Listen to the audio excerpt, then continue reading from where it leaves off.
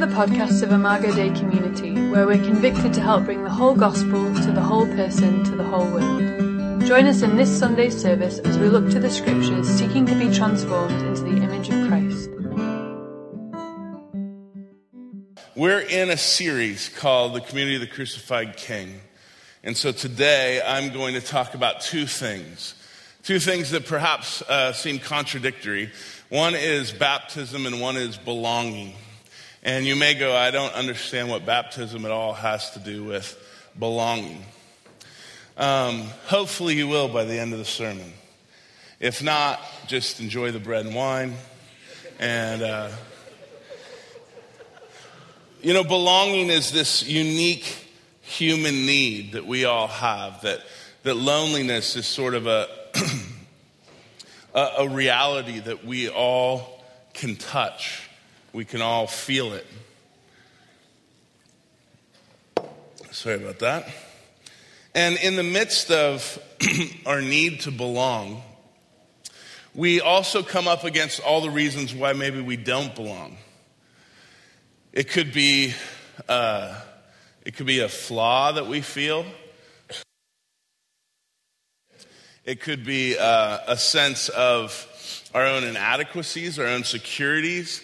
It could be something that was done to us. But there are all kinds of reasons, whether they're legitimate or not, they are to you. And you feel like I don't belong.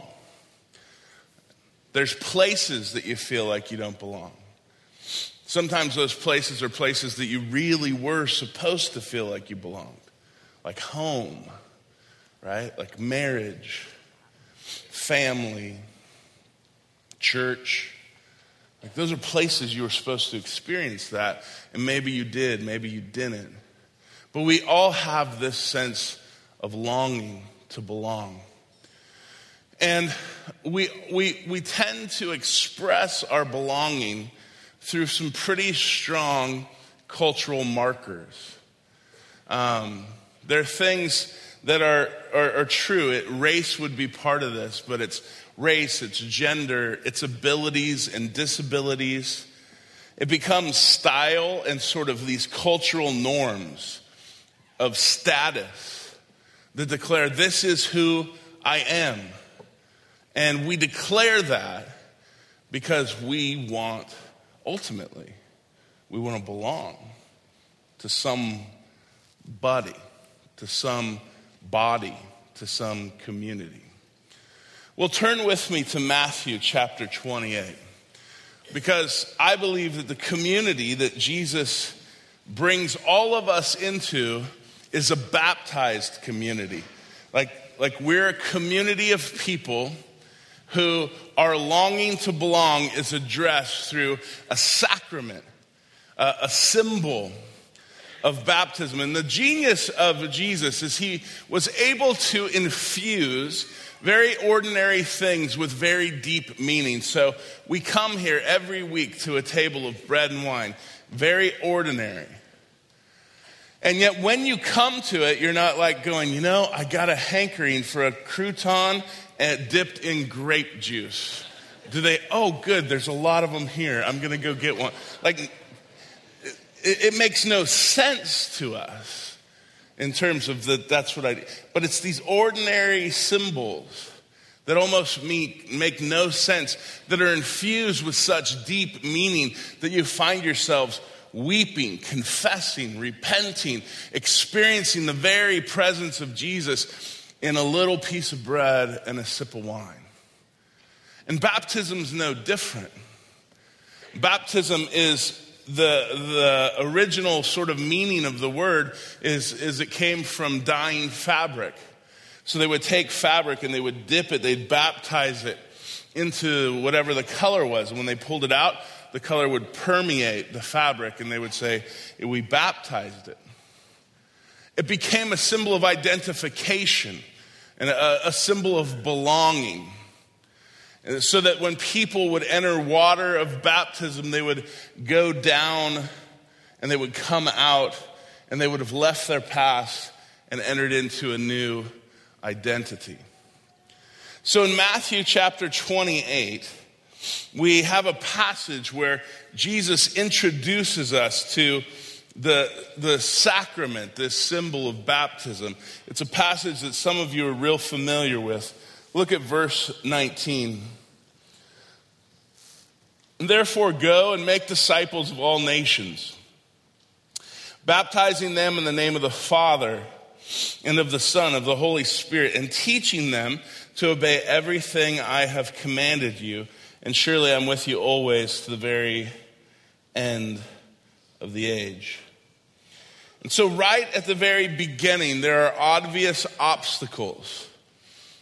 The obstacle is go into all nations, which means you're going to go into all kinds of different people groups that have really strong cultural identities. They have cultural markers that have been set, and they've become primary sources of their understanding of belonging. And I want you to go into those places, and I want you to baptize them in the name of the Father and the Son and the Holy Spirit. So the all nations part is kind of a major obstacle. And it brings up questions like, if Jesus is going to create a new humanity, a new community amongst people who are completely different and varied and have judged each other and hated each other, how is he going to do that? How is Jesus going to deconstruct the cultural identity markers that we've made primary and make them secondary? Not to diminish or dilute them into kind of one just boring vanilla, but to maintain them and keep them and celebrate them and express them, but not let them get in the way of this one new humanity. How will Jesus disempower the judgmental pride that stems from those markers? That judgmental pride that's in you, that's in me, that looks at other people with different abilities or disabilities, genders, races, status, class, and we make judgments whether they should belong or not. How will Jesus disempower that when he sends us all to all nations and tells us to preach this gospel? How will he make one new humanity? How will Jesus name them with a name that sits above and over all these other things that name them? How will he address our propensity to only understand our belonging through our cultural sort of sect instead of Jesus? And the crazy thing is that he does it with water, right? He does it with the symbol of baptism. He says that this identifier will name you above all things with my name. That he will create a new community of people who see themselves as belonging to Jesus and understand their relationship to the rest of the community through his love and his sacrifice in his eyes. And so the crazy thing is that baptism becomes this revolutionary sacrament where Jesus takes all kinds of people who shouldn't have anything to do with each other, and he gives them a place to belong. Not just to him, but to belong to each other, right? He creates this new community and this new humanity. And it's not based on status. And it's not based on ability, and it's not based on race or gender or class. It's based on the fact that we've been named by Jesus, we belong to Jesus, and we belong to one another. And the sad part is we have not lived into our baptized identity very well. We know that Sundays are the most segregated day of the week. That goes for race. It also goes for class, right? You have poor urban churches.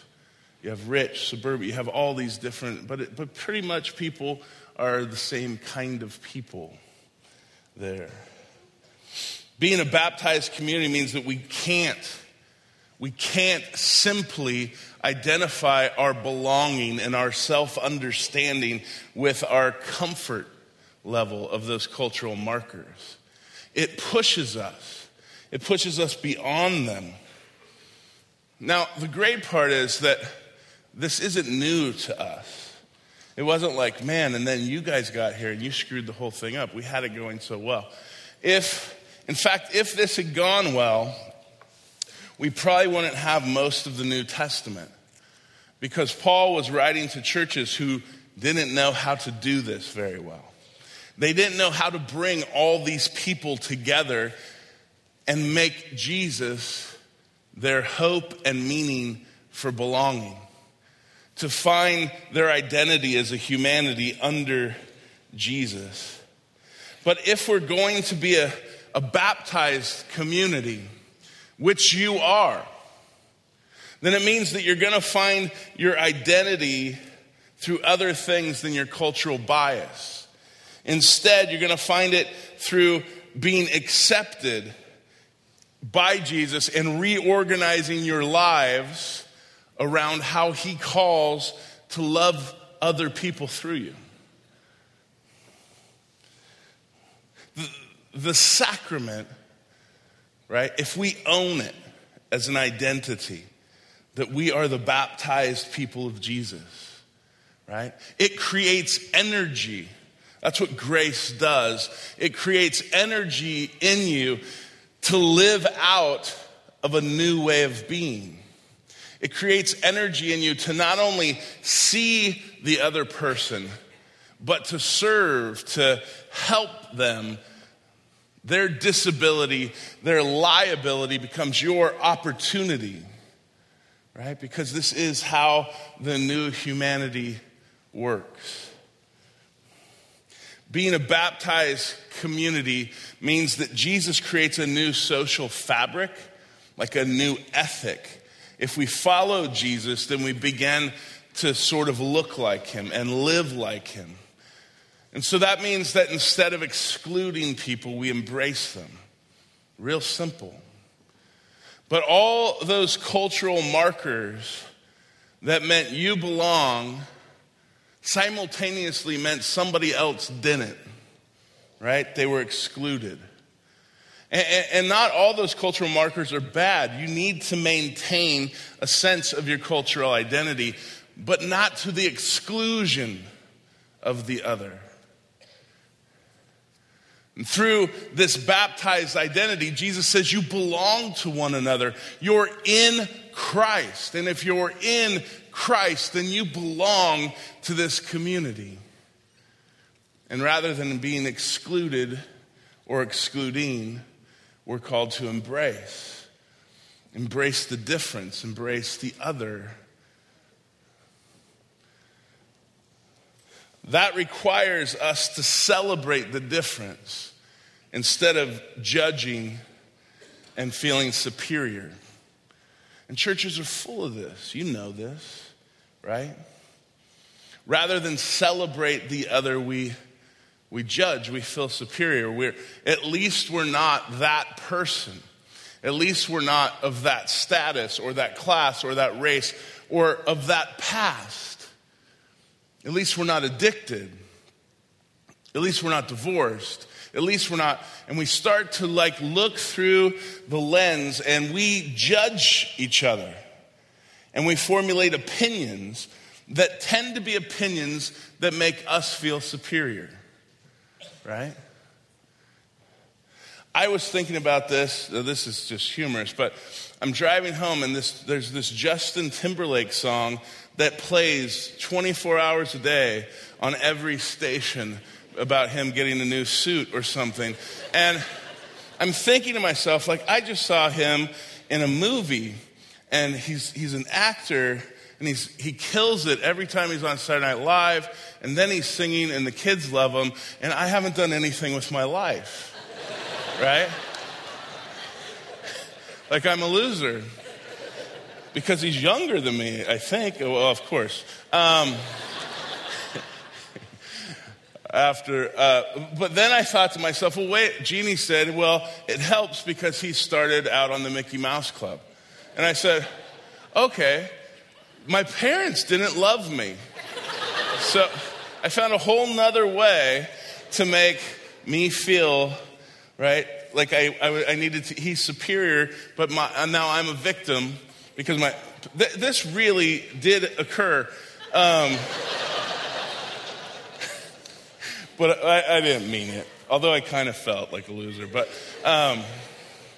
it's that sense that we judge people and find a way to make ourselves feel superior. And when we can't feel superior, we deconstruct them. Like, oh, he was on the Mickey Mouse Club. Pfft, of course. Everyone that was on the Mickey Mouse Club is awesome. I didn't even know that was still going on, but apparently that still exists. So it's this sense of judgment, superiority versus celebration of the difference. It also requires us, if we're this baptized community, it means that you receive each other as a gift instead of tolerate each other as a liability.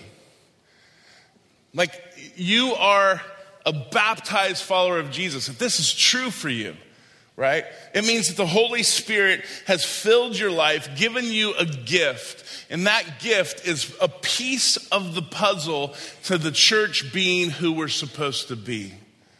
And without you, something's missing. And so every single person is a gift, and they're to be embraced and received as a gift to the community. That's very, very different than we look around the room and we tolerate each other and consider each other kind of liabilities. Consider each other as inconvenient. We've reduced love one another to suggestion, not command.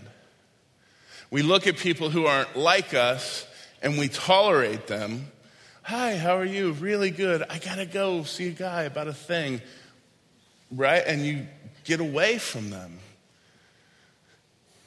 But what if what you perceive as liability in that person was actually a gift that God gave them to make you a more compassionate person, a more patient person, a more tolerant person? If you spend any time around people with disabilities, quote unquote disabilities, is what we call them. And the reason we call them that is because they can't, quote unquote, sort of perform the way we perform. And you have decisions that you have to make. Like, will I be shaped by this person? Will I receive them as gift? Or will you just be impatient with them and wish that they'd fix themselves? They can't fix themselves. If someone like that can't belong in your life, right, then I don't know that there's a whole lot of Jesus going on there. Part of being a baptized community means that there's space here for the other. And we don't just tolerate them, but we receive them as gift from God, unique to us. And so you consider this identity. Jesus takes all of these diverse people that are in this room and in this city and in this world, and he says, I'm going to create a new humanity, and I'm going to start with the issue of identity and belonging, and I'm going to do all of that. I'm going to express all of this through symbol of water, of an identity of going into the water and coming out and identifying yourself with me. Now, how does that work, right? How does that occur? Well, if we go back to Matthew 28, It says, go into the world, make disciples of all nations, baptize them in the name of the Father, the Son, and the Holy Spirit, and teach them to obey everything I commanded you. And surely I'm with you always to the very end of the age. The reality is that this is a sign of discipleship. This is not simply a sign of suggestion. So part of living out this new identity is understanding that our relationship with the Father and the Son and the Holy Spirit has happened to us because of Jesus. And we are brought into a new community. And in Christ's humanity, we are given a new humanity. And our discipleship is to obey him, to follow him, and to not take all of these love one another's as suggestion, but to hear him as, no, that's actually the dream. That's actually what I created you to be. That's how you're supposed to look now. You're a people who are following in the way of Jesus. And if you're going to follow in the way of Jesus, then you're going to love like me and embrace, right? You're going to belong because I made you belong. It starts because we are primarily understanding ourselves as disciples of Jesus. And the reality, you guys, is that most of us don't. Most of us look at our identity and it's primarily shaped by those cultural markers, and Jesus is sort of our religious thing for the day. But that was not the intention. You were supposed to understand that you are the baptized people of God. And the baptized people of God aren't supposed to give their energy and their soul to the world. They're supposed to lay their energy and their lives down for the world. This can happen if you follow the Jesus you were baptized into. Right? Romans chapter 6, verses 1 through 4 says this: what do we say then? Shall we go on sinning so that grace may increase? By no means. We are those who have died to sin. How can we live in it any longer? Or do you not know that all of us who were baptized into Christ Jesus were baptized into his death? We were therefore buried with him through baptism into death, in order that just as Christ was raised from the dead, through the glory of the Father, we too may live a new life. Okay? We're his disciples, but we also no longer belong to sin. We belong to Jesus. And the brilliance of this sacrament is that it is an identifier. It's a symbol that we receive the reality through. You really are crucified with Christ. You really are dead to sin. You don't belong to sin as your primary identity. You belong to Jesus. You really have been raised with Christ and given his life. That actually happened. So when you come to the table, for instance, you really do feel like he died for me. He shed his blood for me. He forgives me. He shows me grace. You experience that. And that is to happen in baptism as well. I know baptism can sort of feel like a weird thing. Like, why would we do that? But the truth is, it's a symbol that you go, I'm going under the water to identify with his death and burial. And I'm raising from the dead to identify with his resurrection. And somebody is baptizing me. So it's not something I do to myself, but it's something that's given. And all of that is something I'm receiving. It points to an actual inward reality that is true of baptized people, this humanity that longs to belong, no longer belongs to sin, but they belong to Jesus and each other. And that is supposed to shape you. You're supposed to stand on that together. And you receive all of that truth through this sacrament of baptism. The New Testament, sort of the way it usually worked is that people believed and they got baptized. They were like, there's some water, I should get baptized. They wanted to. They longed to belong. And so you need to tap into that longing for a minute. That longing that you feel, that you think will be fulfilled by a spouse, or you think it'll be fulfilled by if your parents treated you different, or your coworkers, or when you got that certain status. But ultimately, the deepest longing is only going to be fulfilled when you understand that you belong to Jesus and you trust him. And the fruit of that is that you belong to one another. And no matter what your differences are, you're in Christ and you're one. And who wouldn't want that? Why wouldn't you want that? Right? For some of you, there's probably lots of you who haven't been baptized. And there's all kinds of reasons why we don't get baptized or stand in this sort of identity. Sometimes we do it because we think it's a work. Like, can I get to heaven without being baptized? We change it into a work. And I get that question a lot. What's funny about that question, it's kind of a wrong question. It's definitely sort of a lowest common denominator question. Like, we have the full discipleship package. This is, carry your cross and follow me. It's communion, baptism, eat my flesh, drink my blood. But we also have the just barely get into heaven package. And everyone's like, oh yeah, I'd like that one too. Yes, this is a no baptism package. Perfect. I'll take that salvation. And it doesn't really,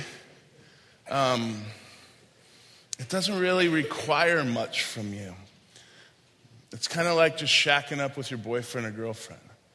It's like, we can break this off any minute, right? You could just move out tomorrow. Let's pretend we're married, but let's not have a wedding, right? That doesn't feel great. A lot of you are stuck in that situation. That's the low commitment piece, right? That's how can I barely get into heaven? How can I barely commit to somebody? And that is not the attitude of the baptized people of God. Because the baptized people of God are going, how can I give you everything? How can I say no to myself and yes to you? And the way I learned to do that is by a God who said no to himself and yes to me. It's not a work. It's a grace that you receive, right? When I put a ring on my wife's finger during our marriage ceremony, I didn't have to push it, I didn't have to convince her. She wanted to receive that. I wanted to receive hers. We wanted that. That's baptism. Why wouldn't you want that? Now, there's still some other reasons, right? You could be ashamed of Jesus. That's a real reason. Maybe I'm ashamed of Jesus. I don't want a crucified king. I want somebody that's going to be much more attractive in the world's eyes. I want somebody who's going to tell me things I want to hear that aren't so counterintuitive to how I actually live. Jesus is pretty straight. He says, if you're ashamed of me, I'm be ashamed of you. So you got to wrestle with that one. Are you ashamed of Jesus? That's why you're not standing in this identity, or why you're not pursuing baptism. For some of you are ashamed of the community, right? We have spent so much of our own energy excluding and judging each other, creating our little homogeneous groups based on status, based on race, based on theology, based on all kinds of things. And so maybe you're just going, I don't really want to be identified with the baptized people of God. I think it's fair to say that. But the miracle is that somehow for 2,000 years, this thing keeps going. Even though we've hated each other for so many of those years, right? It's like Jesus has to be in the middle of this thing. And I don't think that he simply said, man, you guys screwed it up in 1995. We had it going all the way up till then, right? This thing's been a mess from day one. It's hard to live this out. And yet the stream that gives it life, right? The thing that keeps flowing through the veins of the church is the life of Jesus. And we're still here. And despite all the critics and all the criticisms and all the earned sort of blots on our badge, we're still doing stuff to make his name great. So I understand if you don't want to stand in that identity, or if you don't want to come to baptize because you're ashamed of the community, but that's family. That's family. I'm sure you got a parent, a sibling, a cousin that you're ashamed of too, but they're family. They're still going to show up, hopefully, in your life. That's what it means to belong. We're God's family. And then some of you are just ashamed of yourself. You're like, my past is too bad. I don't deserve this. Grace is tough to receive, for sure. Some of you come here and you go, well, people judge me because of how I look or because I do something. Listen, everybody here deserves to go to hell. Nobody here is righteous in and of themselves. And there's nobody here that is worse than anyone else before a bloodstained cross.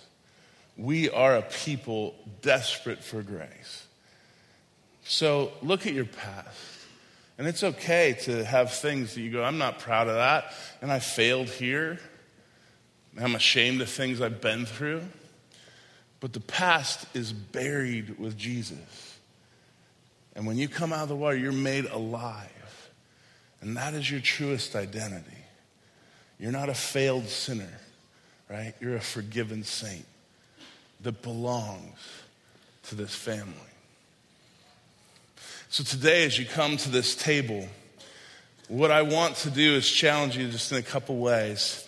For some of you, you're here today and you don't feel like you belong. You're not sure if you belong to God or anyone, and you're hurting. I'd invite you to come to pray today. There will be people at the doors. They would love to pray with you and help walk with you in that sense of longing. For others of you, you look back and you think about your baptism and you're sort of like, I don't know, I was like 4 and I just wanted to swim in the big pool, and right? So you wonder, should I do this again, or how's this work? But can you just trust that the sacrament is over you, right? Like God knew maybe you just wanted to swim in the pool, but he also placed grace over you when that happened. And he put you in this community. And I think it's okay just to stand in it and go, I am a baptized member of God's family. Okay? I want to invite those of you who have been baptized to stand in your identity and to embrace the other. To know that you belong to Jesus, but also to know that everybody here belongs to you, right? And then lastly, if you haven't been baptized, I just would ask you, what's stopping you? Okay, what's stopping you? You can sign up on the website. You can call the church. I mean, we will make sure that happens for you if you want that. But what would stop you? And as you come to this table today, I'd encourage you to answer that question. If you want to receive Jesus today, the people that are praying will also be happy to help you receive Jesus. Let's pray. Father, thanks for making us a family that belongs to you through Jesus Christ, that have been raised above the cultural markers that name us, And yet we maintain the uniqueness of who we are. But we're united in something more, and that's Jesus. So today, God, I pray that you would give us the grace to stand in our identity, to name our sin, God, to confess our longings, and to have the courage to receive what you've given us in baptism. Would you move among us today, we pray in Christ's name. Amen.